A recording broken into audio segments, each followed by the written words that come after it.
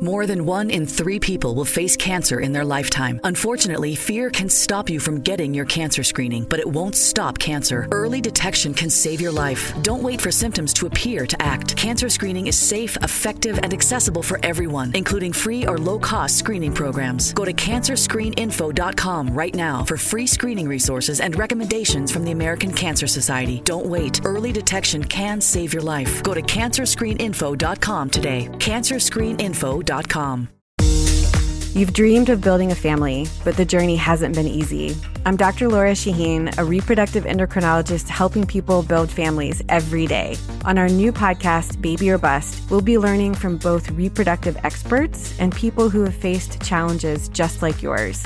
Join us every week for Baby or Bust, wherever you listen to your podcasts. Make sure to follow us so you never miss an episode.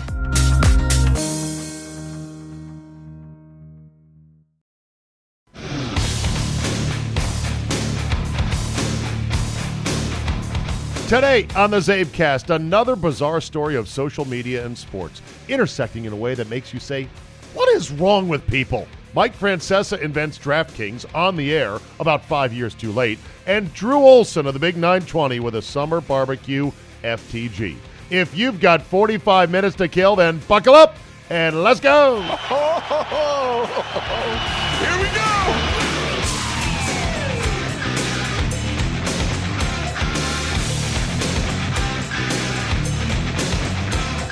Wednesday, June 13th, 2018. Thank you for downloading, and I apologize for the tardiness, but my God, the Capitals parade wore me out. Even though it was a really pleasant, beautiful, picture-perfect 76-degree day, early summer day, no humidity in the nation's capital. I mean, perfect. One last bit of puck luck. One last perfect bounce for this championship run by my hockey team to have the kind of weather we had yesterday for a gathering that was just phenomenal. I'd never in my wildest dreams imagined that many fans would come out to watch a hockey parade. I thought actually that if the Caps were to win a Stanley Cup, that they should not hold the parade down Constitution Avenue because there wouldn't be enough fans. It would look small. It would look lame. Not only did they come right down Constitution Avenue and it was packed on both sides, but the rally on the mall in front of the stage was packed as pretty much as far as the eye can see. It was the biggest rally ever on the mall? No, not even close. Estimates were not provided either by the Park Service or by the Washington Post because the only thing that estimating crowd sizes for rallies on the downtown mall do is just generate people getting pissy with each other saying, no, it was bigger, no, it wasn't. And then, like with Trump's inauguration, you get aerial photos and people comparing stuff. It's just not worth it. It was a shitload of people, all in red, celebrating a glorious championship campaign. And the capper and the perfect footnote to end the entire campaign and to end the rally and to be the send-off cry was from our captain, Alex Ovechkin, who began the year by telling reporters we are not going to be suck this year in that adorable and endearing mangled English of his. But he capped the season with a R-rated variant of it at the rally.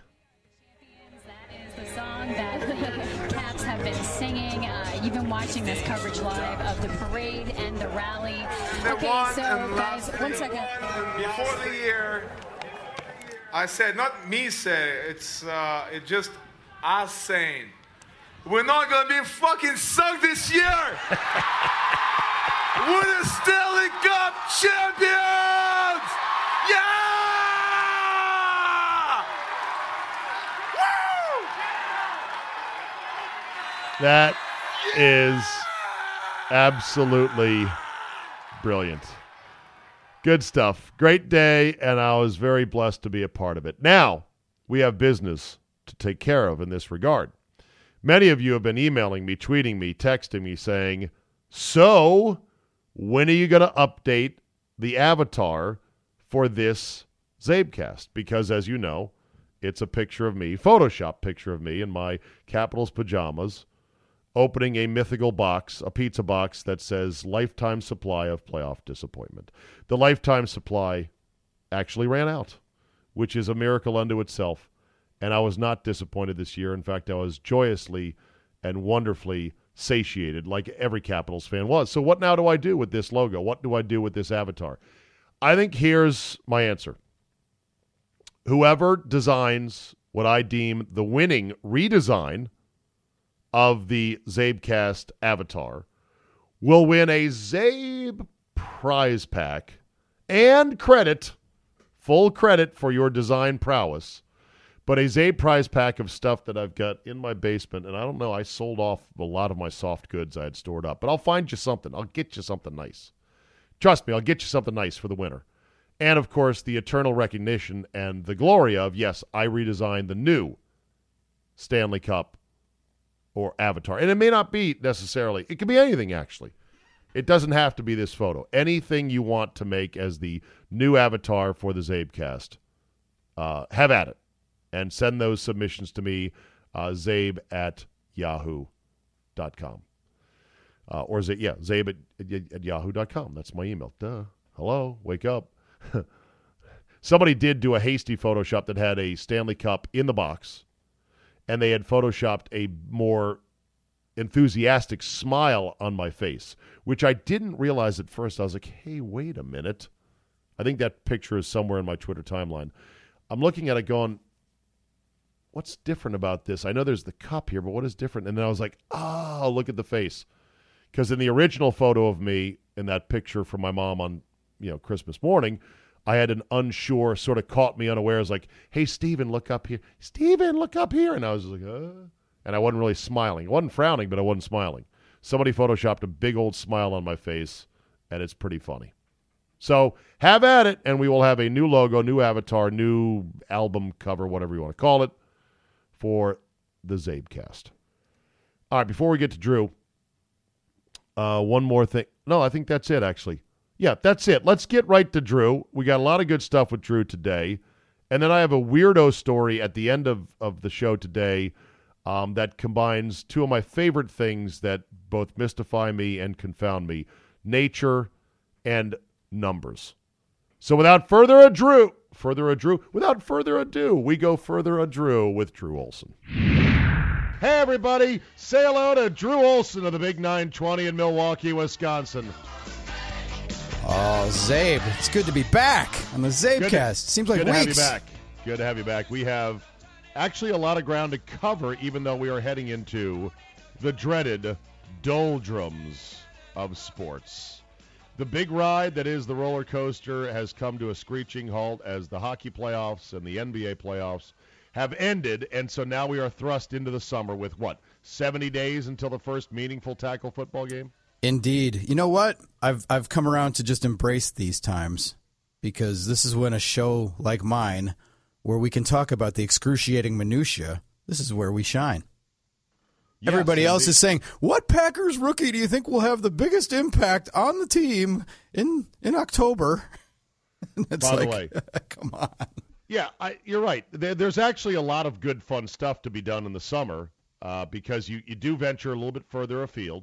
And there's always something. There's always a story that you're like, wow, where did this one come from? Have you heard about this story from the Ottawa Senators? I can say unequivocally no. Okay. It's really fucked up. I have no idea. I don't really think it necessarily affects the team in any way, shape, or form, but it's just, if true, it just shows that people in this internet age have become the worst human beings we have ever become. Basically, the star player for the Ottawa Senators had a child who ended up being stillborn. And the girlfriend of a teammate of his created fake Twitter accounts to basically mock the star player for the Ottawa Senators on the loss of his child. Oh, my God. How did I know that Twitter would be involved in this story? Because you said something about the worst of humanity. I'm like, oh, that makes me think of Twitter. Yeah. Yeah, and that's basically it. It's like, what is wrong with people that they would actually do this kind of stuff? Let me get you the story here. Of course, I should have had it right away, Czabe. But yeah, and now there's a restraining order that has been filed in which they try to they're going to try to make this woman like just stop it already, you know? Wow. I see it's Monica Carrick, the girlfriend of Mike Hoffman. Yes, she was the one that was sending the tweets out under fake and or burner accounts. And so now the Ottawa Senators are in full damage control mode. And given that the two hockey players are teammates, damn it, why can't I find the story here? Driving me fucking crazy. I found it. You got it? I found it, yeah. CBSNews.com. Wishing my unborn child dead. NHL star's wife says teammates' fiance harassed couple. And name of the star? For Eric Carlson. Eric Carlson, that's who it is. Yes, he has filed an order of protection against the fiance of one of his teammates alleging harassment and cyberbullying. Now, his Melinda Carlson is the wife. Monica Carrick is the girlfriend of Mike Hoffman, who is her longtime partner, and he is the Senators' forward. I mean, what the fuck? Now, do you think there's more to this? Clearly. That might be a love triangle. Carlson kind of also claimed that Carrick uttered that she wished I was dead and that someone should take out my husband's legs to end his career. Nice, huh? They claim she has posted over 1,000 negative and derogatory statements about me as a professional. Nice. Wow. People lose their minds on the internet, and especially on They social do. media, anti-social media, or rage media, or hate media, or just psycho media is what it is. Anti-social media, things you would never say to somebody's face. You feel like, oh yeah, I can do this on social media. Watch this. Let me hide behind this anonymity and be a totally horrible person. Yeah, I'll act like a bot. So what do you think this girlfriend, now that she has been outed, what do you think her line of defense is going to be? Well, On me? Or the thing is, how do you, if it's a protection claim or something, again, how do you get caught with this without the power of subpoena and someone going into Instagram, Twitter, or something? And I think there's ways you can how do the connect government? the dots. Yeah, I mean, I guess it's sort of like Brian Colangelo. You know, it's that writ large, and this is a new avenue for sports. But I'll tell you this: having been around pro sports teams and stuff, and as a beat hack, you're on the fringes of it, but you can see that the wives dynamic, the wives and girlfriend dynamic, yes, is an important factor in locker room clubhouse chemistry. No either question. Positive or negative, right? Yes, it can be positive. It can be negative. There's no doubt, and there is it can be cliquish. It's not unlike high school, yeah. the high school cafeteria. You know, it can be a drain. It can cause problems that, whether or not they have a huge impact on the court or on the field, I'm not sure. But it can be a drain and a concern. And I've seen guys traded where the GM will say, "Thank God we got rid of him and his wife," you know, or "Oh God, his old lady was such a rag that Right. Jesus." Right. Yeah, and there are some people, and it's a lot like any other workplace, but there are some people who are bitter, and like the rookies' wives and girlfriends can be taken under their wing, sometimes in a good way, and sometimes in a learn how to bitch and moan about everything way. And the wives, if they don't know everything, they know a lot of almost everything. Yes. Right? Yes. They are in on the loop, and they share and they gossip, and they're and that's why if you are a dude on a team, you got to control your woman. You got to make sure she stays on the reservation and doesn't talk and doesn't go out, because Colangelo's wife cost her husband a seven figure. Yeah. Oh yeah. Making $1 million. 7-figure dream job. A career. A career. Exactly. But all because of this little thing on your phone known as social media and Twitter, thinking, "Oh, I can be anonymous. Yeah, this would be cool. Yeah. I'll do this." And then you actually believe, though, that he was not aware of, what was going on. I think he might have been. I don't believe that. I think he might have been aware, or, Don't you think he knew goddamn well what was going on? Don't you think he saw what was being tweeted? Oh, Don't you think he full well knew that he it was knew his it was wife her? and Yeah, thought- I think absolutely. He probably thought, I have two fallbacks here. One fallback is these are anonymous accounts. Who's going to find out who's behind? Yeah, it? and then the other one was, it wasn't me, it was my wife. There you go. Exactly. And then the Well, two fallbacks fell, and now he's out of a job. I'll tell you this, Zabe. It didn't even take social media for this to have an impact in this last generation, or maybe even a generation ago. Because when players started making all kinds of money, and wives decided that they could go on road trips whenever they wanted. And when wives, did they decide that? And wives began to avail themselves. It was probably, I mean, it's changed, but 80s? I was going to say probably mid 90s-ish.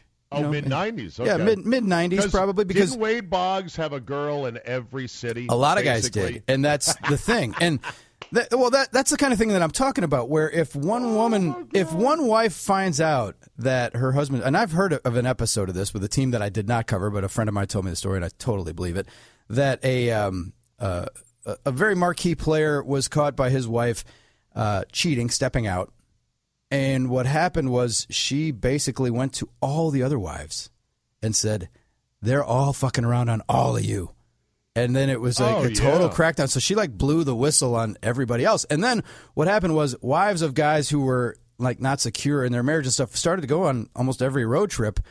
And what would they see coming back from dinner would be player X with a woman, not his wife. And that became like, get your hag off the trip. And it became, what are you doing?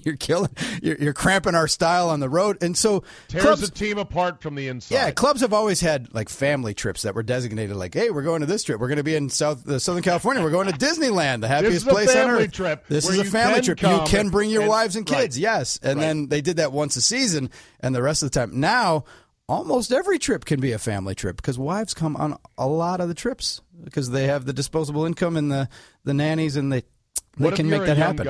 What if you're a young guy who's not married, not with a steady girlfriend, and you just want to sample the buffet that is Major League pussy? Well, and city by city. That's the thing. It's not, from what I can tell, and I'm not in the day-to-day, I'm not in the trenches like I used to be, but it's more on the down low. In this era of Tinder and stuff, there are a lot of guys who literally, I mean, the whole thing about them playing Fortnite and stuff, that's not really wrong because guys are afraid to go out like they once were because of social media, because everybody's got a camera and they're going to get caught somewhere. And social media, there's actually 3 levels now of danger. It's like 3 levels of flak, anti-aircraft, and heat-seeking missiles that could take a guy out of the sky, whereas once upon a time, none of this existed. The first level is just basic social media, which is, I got you on video snogging some skank outside a restaurant, and it's going to go viral and be, like, embarrassing. Right? Yep. Second level is, hey, this chick is going to get pregnant, and then you're going to have a little junior on the payroll for 18 years, which is going to suck. Yeah. The third level is the sexual assault level. Oh, yeah. And that's the anti-aircraft. That is the heat-seeking missile, the air-to-air AMRAAM that could take your plane, kaboom, clear out of the sky.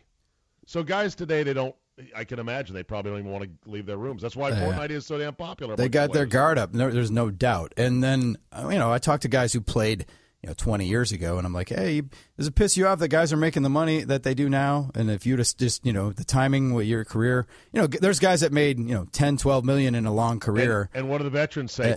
Because we got drunk and banged chicks left That's and what right. they say. They say the trade-off is that we didn't have that fucking everybody with a camera. We had more fun than they're having now. So I wouldn't trade my period for anything. You're also forgetting that the other thing, because I thought of it when Edelman got pinched for PEDs. Yeah. Didn't, like, after they won the Super Bowl a couple of years back, one of their Super Bowls, didn't some chick take a selfie in a hotel bed with him sleeping behind her and say, fucked Edelman? No lie. Yeah, fucked Edelman, no lie. And, and she was just a known townie skank that had been following the Patriots for some time. Yeah. And he got drunk and fell asleep next to her, and she took the selfie, and it became, Luckily, though, I think he was single, so he didn't have any. Yeah. I mean, the fallout, I guess, was minimal other than mild embarrassment. But yeah, what a bitch she is, huh? It's like, way to go. Way to break that trust of, hey, we won a championship. Let's have some fun. Okay, great. That's why if you're an athlete, you got to kick them out. You got to do the Jeter thing where you confiscate the cell phones first and foremost. And give them a gift bag and send them on their way. Yeah, and you're like, we're done. Goodbye. Oh no, can't we come? And again, it goes to the brilliance of the warlock, Charlie Sheen, when he was in the Heidi Fleiss case. And Charlie Sheen, you're a famous movie star. Why are you paying hookers to come to your place? I don't pay them to come over. I pay them to leave, baby. Exactly. That's what he said. The other layer of this, Zabe, is that the wife stuff, the jealousies and the whispering and stuff that used to just be in the wives section of the ballpark or in the stadium or in the family lounge, it now has a platform on social media. Yeah, so they can air that stuff. I think punishment for this girlfriend that was tweeting that stuff allegedly to the star player Alex. What can't I think of his fucking name? It's Carlson. Erik Karlsson. Erik Karlsson. I always think Daniel Alfredson was the absolute all-time face of the Ottawa Senators. Erik Karlsson. The girl that was tweeting this shit at Erik Karlsson and his wife, as punishment, as court-ordered punishment, should have to be on TV for 1 hour and to take questions from a line of people as long as that wants to stand in line to just ask her, what the fuck is wrong with you? 1 hour, Drew, televised and recorded to the internet forever as she's, I'm sure, in tears as person after person after person lines up to get to the microphone to go, yeah, we had a child that was stillborn. What in the fuck would make you think that this is a good thing to tweet at anybody? What kind of soulless ghoul are you? So I don't know. I was just jealous. Shut up. Stay on this TV show. You got 48 minutes left. And meanwhile, we'll put up images of loved ones you've lost while people ridicule them. Well, well, dose your own medicine, Zabe. Come on. It would be, but that would rope in other family members, wouldn't it? I suppose, yeah. The pain would be. Yeah, I think you just need to emotionally just say, what the fuck? Woman. Of course, this woman then, after she gets off this 1 hour long show, would probably go commit suicide. And then everyone would be like, see, more hate does not solve hate. Like, you gotta confront hate with love.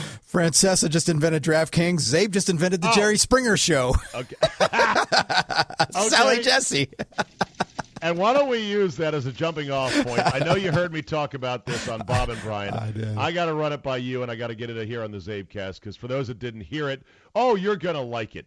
Mike Francesa, the guy who thought he was going to have all kinds of people just falling over themselves to pay him even more money than he was making to WFAN at some new media venture, finds out it's a cold, cold world out there media-wise, and that east of the Hudson or west of the Hudson, nobody gives a shit about Mike Francesa. In fact, he's viewed as a joke and a fraud by some people outside of New York City. So he comes crawling back to his old job at FAN, like, yeah, what's the big deal? Claiming it's because he's going to launch a new app sometime later this year that's going to revolutionize the audio distribution of long-form sports talk radio, whatever.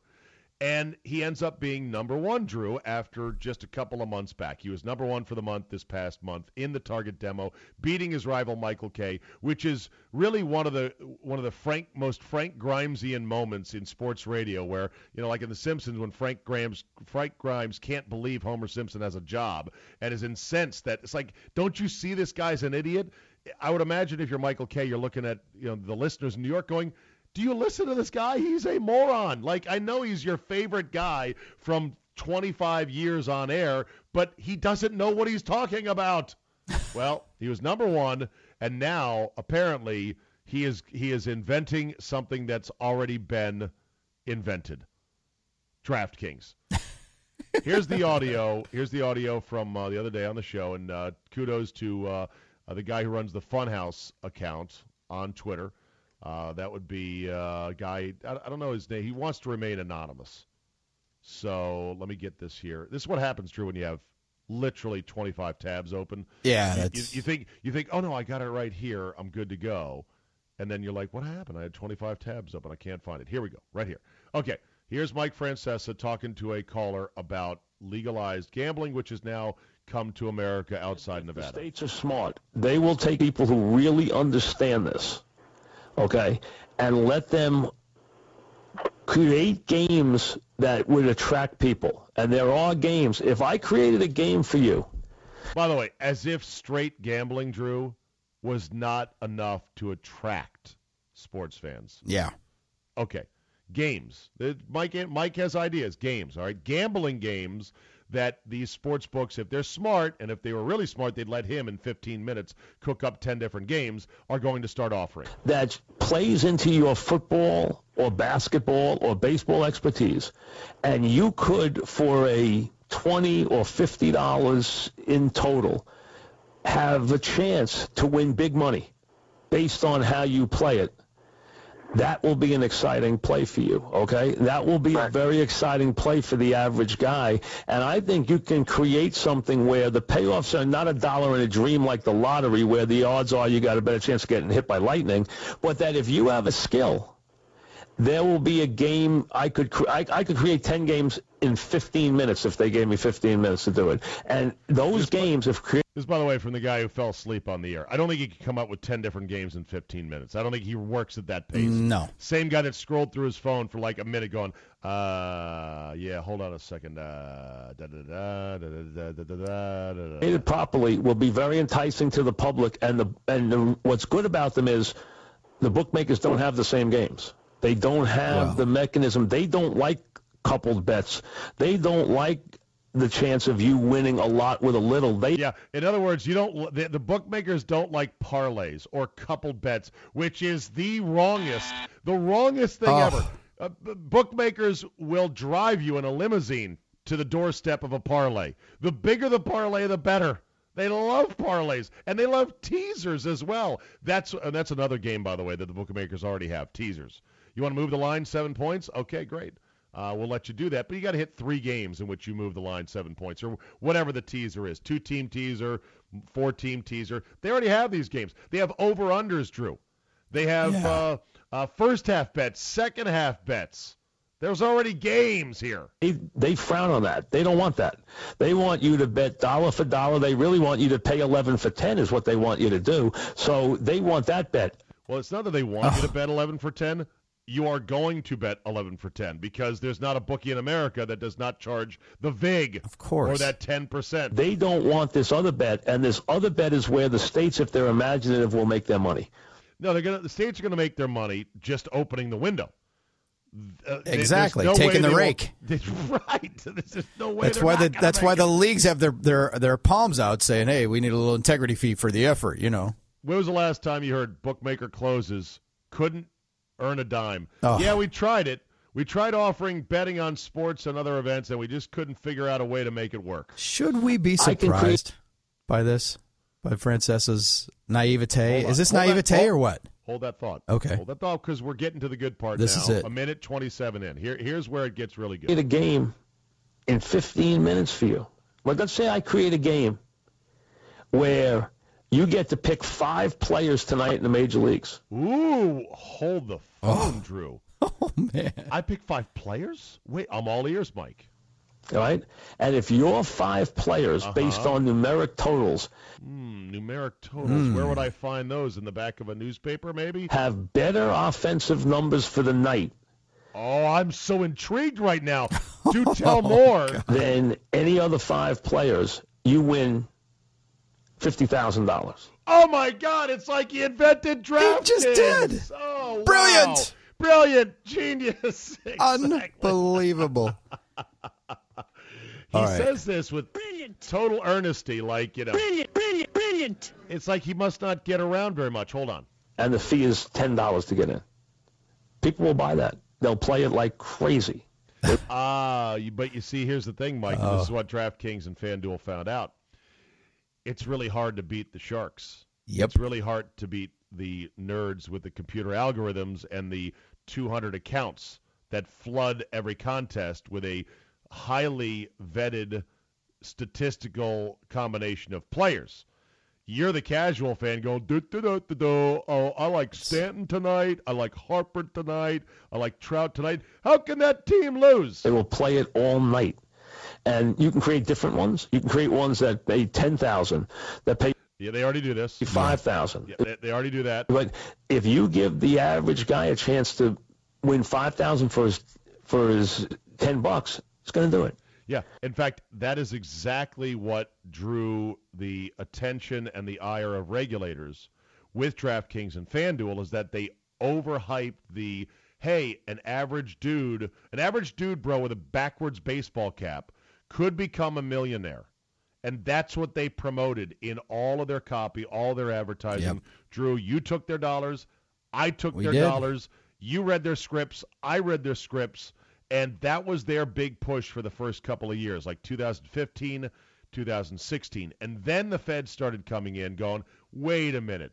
what are the real chances of actually winning $1 million? And are you mischaracterizing what it takes as an average fan bumbling in the door with a casual knowledge of baseball or football or basketball? And so then they shifted away from that message. I was in those conference calls with the advertising client. You were in those conference calls with the advertising client. They're like, yeah, we're kind of playing down the whole millionaire aspect. We're not doing the opening day millionaire contest because the Sharks and the Sharps figured out a way to beat everyone's face. Weren't you always skeptical, though, that they could just say they get 10,000 people in this league for $100,000? Yeah. Right? Yeah. And then, sorry, you didn't win. Somebody else did. Somebody who doesn't exist. Beanball 9267 was the winner. Was the winner. And that account that we created that doesn't exist, but we had an algorithm, and we just punched his picks in after the games, and, he won. You came and said, good job, good try. Or you finished out of the money. Here's the guys who won the money. Fake accounts we created. I thought that would be... This was rife for that. Like, they could never pay out. It's a slot machine that would never pay out. I was always skeptical of that. There's no question about it. Even if they claim transparency and they said, well, here's everyone's lineup beforehand, and you can go back and we have proof of it that this lineup from Beanball 26791 was in there before. But then, weren't some interns caught like putting in lineups like at the last possible second because they, based on the algorithm of who everybody else picked? Well, that's the thing. That was it. It was massaged. Yeah. Some of the insiders knew where the herd was going in a particular night. Yeah.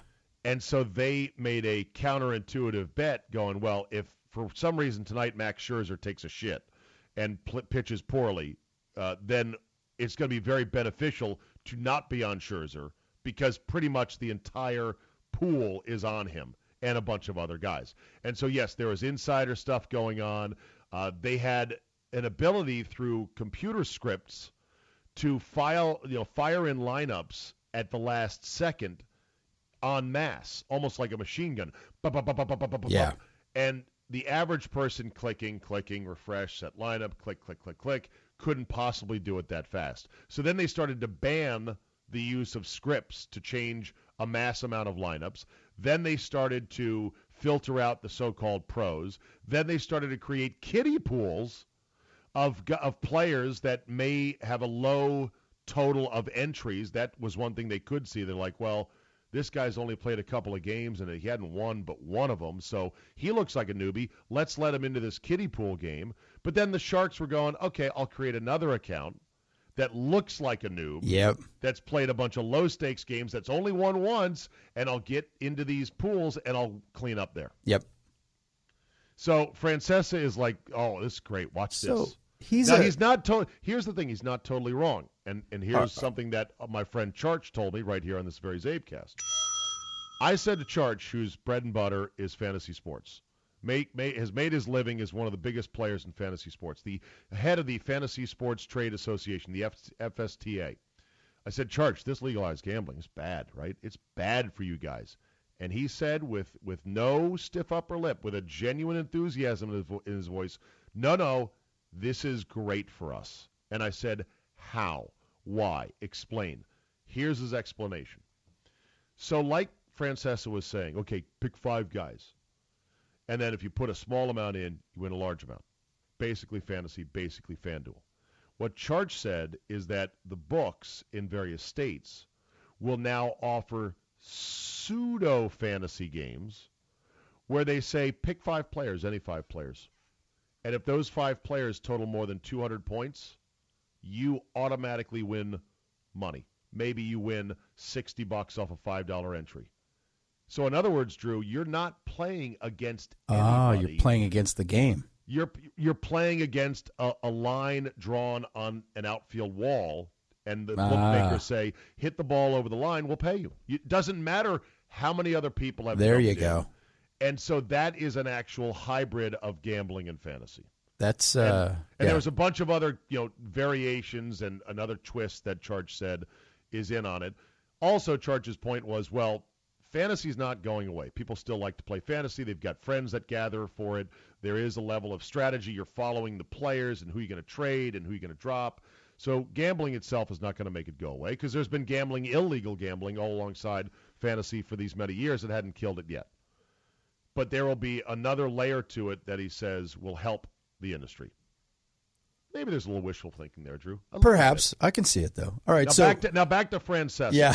Back to Francesa. Well, first of all, you were going to make your point, so go ahead and tell me. The naivete, like, he's been around and it's in the ether, and yes, he's your grandpa and stuff, but I'm wondering, is there some brilliance in that he came up with this, or is he had all the DraftKings ads that he heard pounded through in his subconscious and he just wasn't paying attention? This is a guy who, all right, the most dominant force in our industry, Zabe, for years has been what? Twitter. He got on Twitter last month. Exactly. And he's tweeting stuff. He started bragging, I'm only using 20% of this right now. Watch when I learn and use the other 80%. And he's tweeted, I just looked it up, 170 tweets. He's got 79,000 followers. And he doesn't follow anybody, so he's not really using Twitter right. Wait a minute, he doesn't follow anyone. He doesn't list anybody that he follows. He doesn't follow anybody. Why would he? He's Mike Francesa. Everybody follows him. He has zero follow. He's following nobody. There's no, It says 170 tweets, 79.4K followers. It doesn't show that he's following anybody. Following? Is it possible that it's empty? It just doesn't show anything. I don't see. Maybe he's hid his following. That might be possible. Could be. It might be. I don't think. Is it? Can you do that? There are some accounts. Well, then I want to see somebody's got to hack that, because if he's following big-titted Asian women or something like that, that would be yeah. No, well, there's some accounts. Privacy settings. I don't know. I'm just saying that there's some accounts in sports. Let me take a look.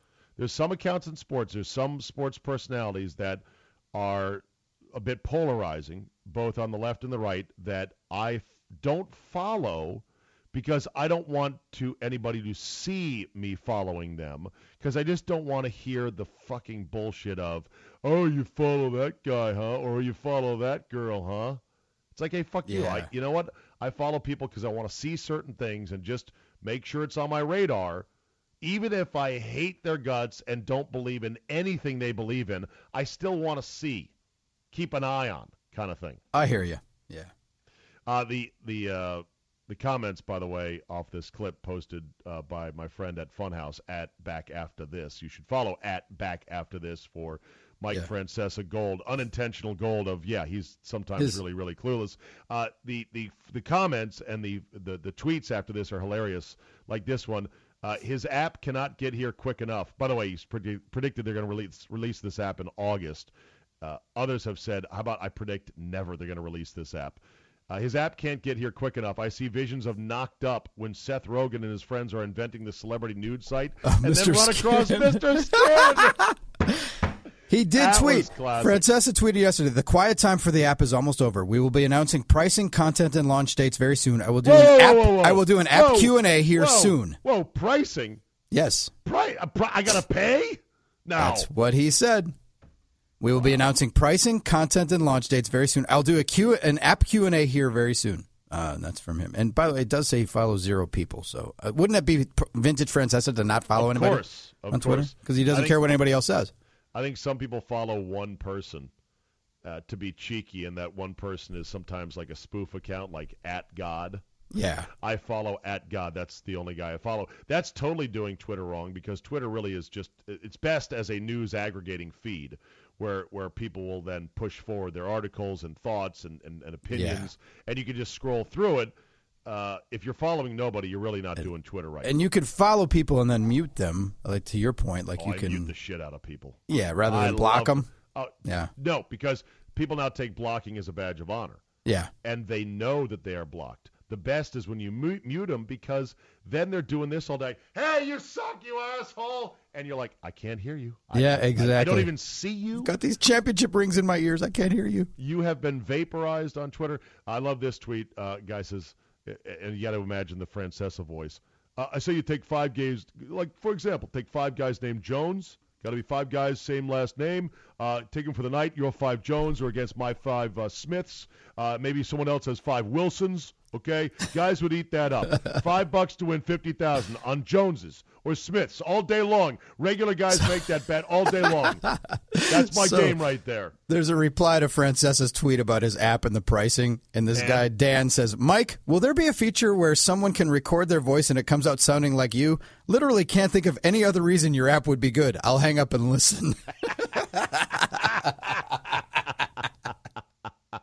And we cackle in the wake of his now $3 million a year salary, which used to be a $6 million a year salary, but he overplayed his hand. As a young lad in Menominee Falls, Wisconsin, Zabe, when we first got the cable, and I was availed of all the superstations. One of them was the cable. Yes, one of them was WOR in New York, right?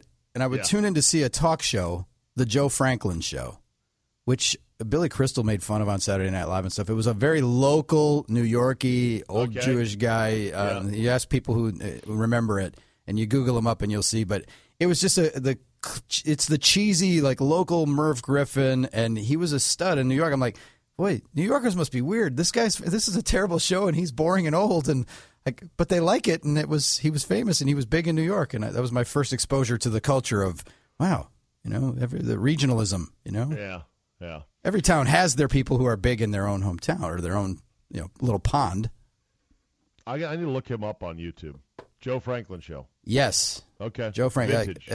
He was made. I swear that Billy Crystal did a character on Saturday Night Live that was just a direct ripoff of the Joe Franklin Show. Somebody should do a website or just a single page that has a compilation of weird old talk shows. Oh. Or not just weird old, but classic niche talk shows. I'm talking things like, who was Tom somebody? He would smoke and Tom laugh. Snyder. Tom Snyder. He's from my hometown. He's from Milwaukee. Yeah. So Tom Snyder Show would be a good one. He would sit there and smoke and do interviews and interrupt people. And just laugh like, Yes. Oh, I'm telling you. He's got a weird sort of annoying laugh. Well, watch the Dinah Shore Show or the Merv Griffin. Like Merv Griffin, Kramer did the takeoff on the whole Merv Griffin set. Well, Merv, but those are too big, though. Those were big, but they were still cheesy and awful. Okay. I'm looking for the niche ones like you mentioned. Oh, yeah. Like, cable access-y, kind of. Cults, yeah. Cult classic shows. Like, remember, who was the guy that would get in people's faces? Oh, Morton Downey. Morton Downey. Yeah. Not Morton Downey Jr., Morton Downey. The Morton Downey Show, when he would just get in people's faces and go into a fit of rage and call them a puke. Yeah. He'd smoke. He'd smoke on the show. Of course, he went over the line. He claimed that he was beaten up by Nazis, and they shaved a swastika. They painted a swastika in his head after shaving it, and he showed up all beat up. And I think that was a complete hoax. I think you're right. Yeah. All right, one more real quick on radio, and then we're running along here. My timer says at least 29 minutes. I started late, though, so I bet we're running more like 40 right now. We're at 35. 35 right now. We've got 5 minutes. Okay. All right. Should Jim Rome be in the Radio Hall of Fame? Sure. Well, that was quick. Sure. And why is that? Because, based on, I don't even know. I know of some people in the Radio Hall of Fame, but what's your criteria? He was hugely successful. Well, my criteria doesn't matter. You know how they actually induct people? I don't. Isn't it like, I would say at first blush, you're telling me Radio Hall of Fame. It sounds to me like the Hollywood Walk of Fame. Like if you buy a star, you can get in. If your company buys your entry into the Hall of Fame. I don't know. What is it? The National Radio Hall of Fame takes the best of the best from all formats, puts them up for nomination, and then they make the hosts lobby to get in by asking their fans to vote. Oh, wow. Fans are given a chance to vote twice. And there's, I guess, some way in which they can prevent rigging of the internet vote. But you go to radiovote.com or text 800 to 9600 to support specific nominees. And so what it does is it turns guys like you and me, hosts, into hucksters begging to be put into the Hall of Fame. I think this is completely fucked up. And I'm not saying Jim should or should not be a Hall of Famer. I think the way they do it, though, is completely ass backward. Yeah, by that measure. But Jim, he was selling out stadiums and arenas in multiple cities, and he was, I don't know about revolutionary, but he was. He was big. Look, the guy owns racehorses. Yeah, like, he's who big. cares if he's in the Hall of Fame or not? Yeah, he owns fucking racehorses. But that's the thing. And I'll say this because I spent a lot of time in the newspaper industry, and now I've seen newspapers pander for Pulitzers. I've seen the pandering for the awards, and it's such a circle jerk. Media awards, I mean, media shouldn't be getting awards and shouldn't be giving each other awards. And, save that for the Oscars and the Tonys and all that other shit. But us in radio, we're not journalists. We are entertainers. We're entertainers, sure, but it's the idea that that's somehow validation. There's a Wisconsin Broadcasters Association. They have annual awards and stuff, and I know that the press clubs and stuff, and some people win every year and some people don't, and some people win in categories like, Jethro Tull winning Best Heavy Metal Record. It's like, what the fuck? And it comes down to, well, who entered, and they have to pay to enter, and you multiple entries, you flood the zone. Yeah, it's just manipulation. It's all bullshit. And some people take promos, and other people see it for the circle jerk that it is. Yeah, I say that as a guy who will never win any awards. So I know I don't really have any broadcasting awards that I can think of. Your award comes on the 1st and the 15th of every month, Dave. Yes, exactly. Yeah, and can I afford to send my kids to college? That's the award. That's the award. Yeah. I was just over at Andy Poland's house, and I saw he's still in the state of unpacking because he moved. And one of the things he unpacked in his office was a handful of little, lucite monument trophies from back in the day at radio stations here, there, and whatever. And I'm sure he's quite proud of them, and they're nostalgic items, but I guarantee you right now he'd trade every one of those for a full-time job because he's still doing part-time stuff at a couple different places, and that's just the nature of the biz. Well, that's the way the business goes. I have the ultimate awards, Abe. The one that I keep, I did some sideline work on like Brewers and Bucks broadcasts a couple of years back for Fox Sports Wisconsin, and the pregame show that I was on a bunch of times got nominated for an Emmy. And they sent me like a certificate, like this really thing that Emmy nomination to show that I was nominated for this. That the show I was on said that I had my name and it said like Brewers Live or Bucks Live on it or something, and they spelled my fucking name wrong. The way you spell it, OLSEN, it's ON, son. The way I used to spell it. But they spelled my name wrong, and it's on this official-looking certificate, so of course I have that framed. The rest of it is just bullshit. It is or is not Olson? It is Olson. It is son.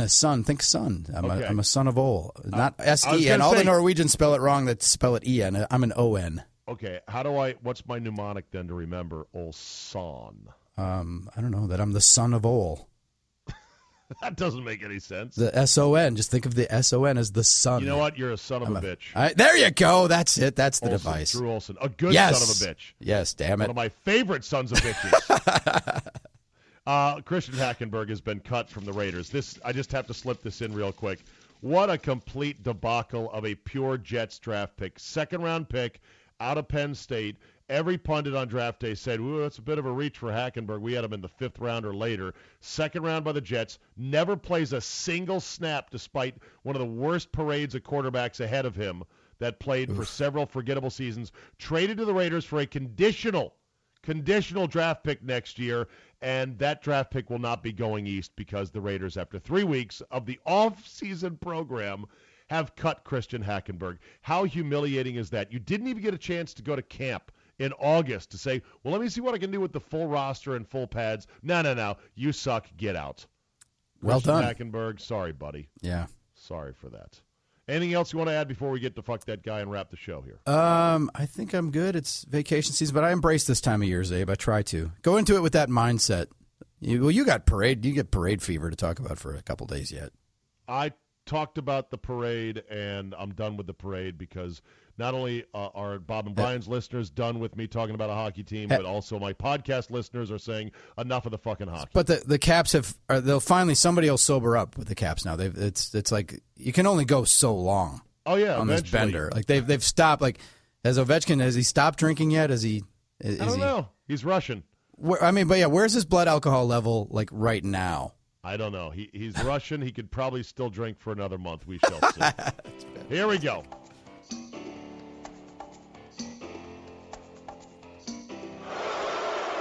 I'm not a good guy. I'm the guy.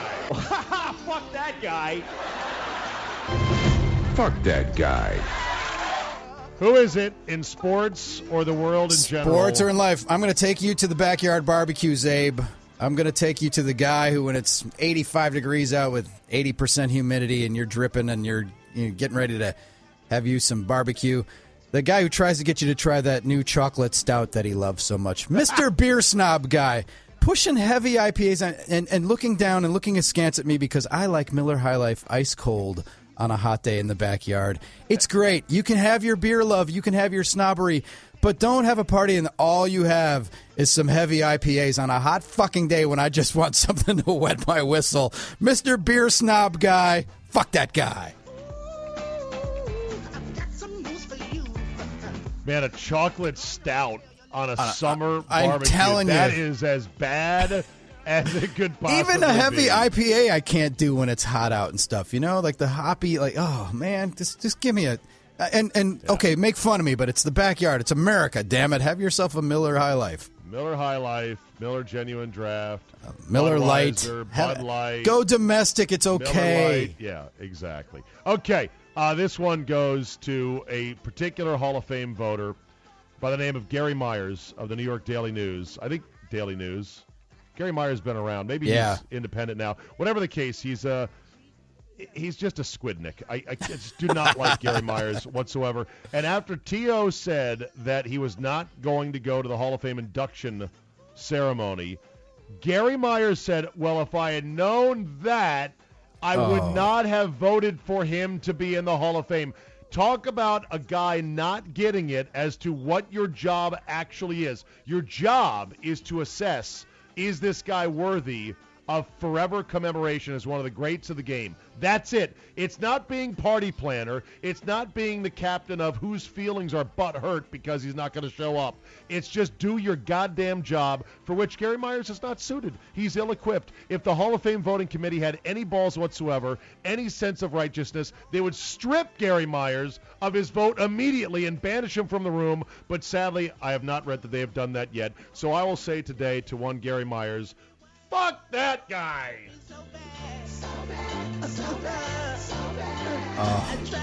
All right. That's so awesome. Felt good for saying that. Yeah, Drew? because, Peter King's going around saying, they always say, well, a guy could kill somebody on Fifth Street, but it doesn't affect how he played on the field, so therefore we'd have to consider him. Yes. And then, because he won't go to your fucking party, Right. you wouldn't vote for it? Like, that's insane. Right, exactly. All right, Drew, promote and hype thyself. Tweet at me. I love it. I won't mute you, at least as far as you know. At Drew Wilson MKE. At Drew Wilson MKE. At Drew Wilson Show. Follow those Twitter accounts. See us on the iHeartRadio app on the Big 920 in Milwaukee, the Big 1070 in Madison. All right, Drew, you're the best, buddy. Thanks. All right, man.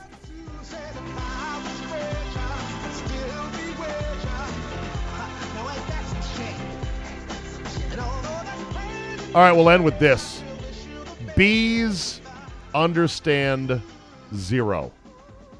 Yes, that's what I said. What the hell did you just say? I told you. What the hell did you just say? Researchers now believe that bees, with their tiny little bee brains, can understand a surprisingly complex concept known as zero. This is from the website Quartz. QZ.com. QZ.com. I don't know what Quartz is, but I might have to check it out. Quartz.com writes the following. It took humans millions of years of evolution and thousands of years of study to turn nothing into something. Ancient civilizations had various number systems, but it wasn't until the 7th century AD that absence gained a presence in the Indian origin numerical scheme we now use today, becoming the mathematical concept of zero. Zero was initially represented by a dot. Well, bees apparently, it seems, are able to grasp this abstraction as well. And increasingly it appears that other creatures also get the difficult notion of nothingness as well. What's so hard about nothing? Bees should know this flower has zero pollen. I'm moving on. Or this guy with a beer in his hand gives zero fucks about our bee's nest, therefore I'm going to sting him. Zero. Don't they know this concept? A new study published in Science by an international research team shows that bees understand that nothing is less than something, a concept once thought incomprehensible to only humans, or comprehensible only to humans and nobody else. With this finding, the bees join an elite group of abstract mathematical thinkers, which includes, ready, people, parrots, monkeys, and maybe one or two others, who all have been shown to understand the idea of an empty set. Said one research, because bees have a miniature brain that can acquire the ability to understand the concept of zero as part of a number sequence, it gives us important insights into how larger brains process numbers and how we may have developed the use of zero for technology. For a long time, scientists assumed that due to its complexity, the concept of numerical quantity of nothing, or zero, was beyond the reach of any animal, much less a tiny bee.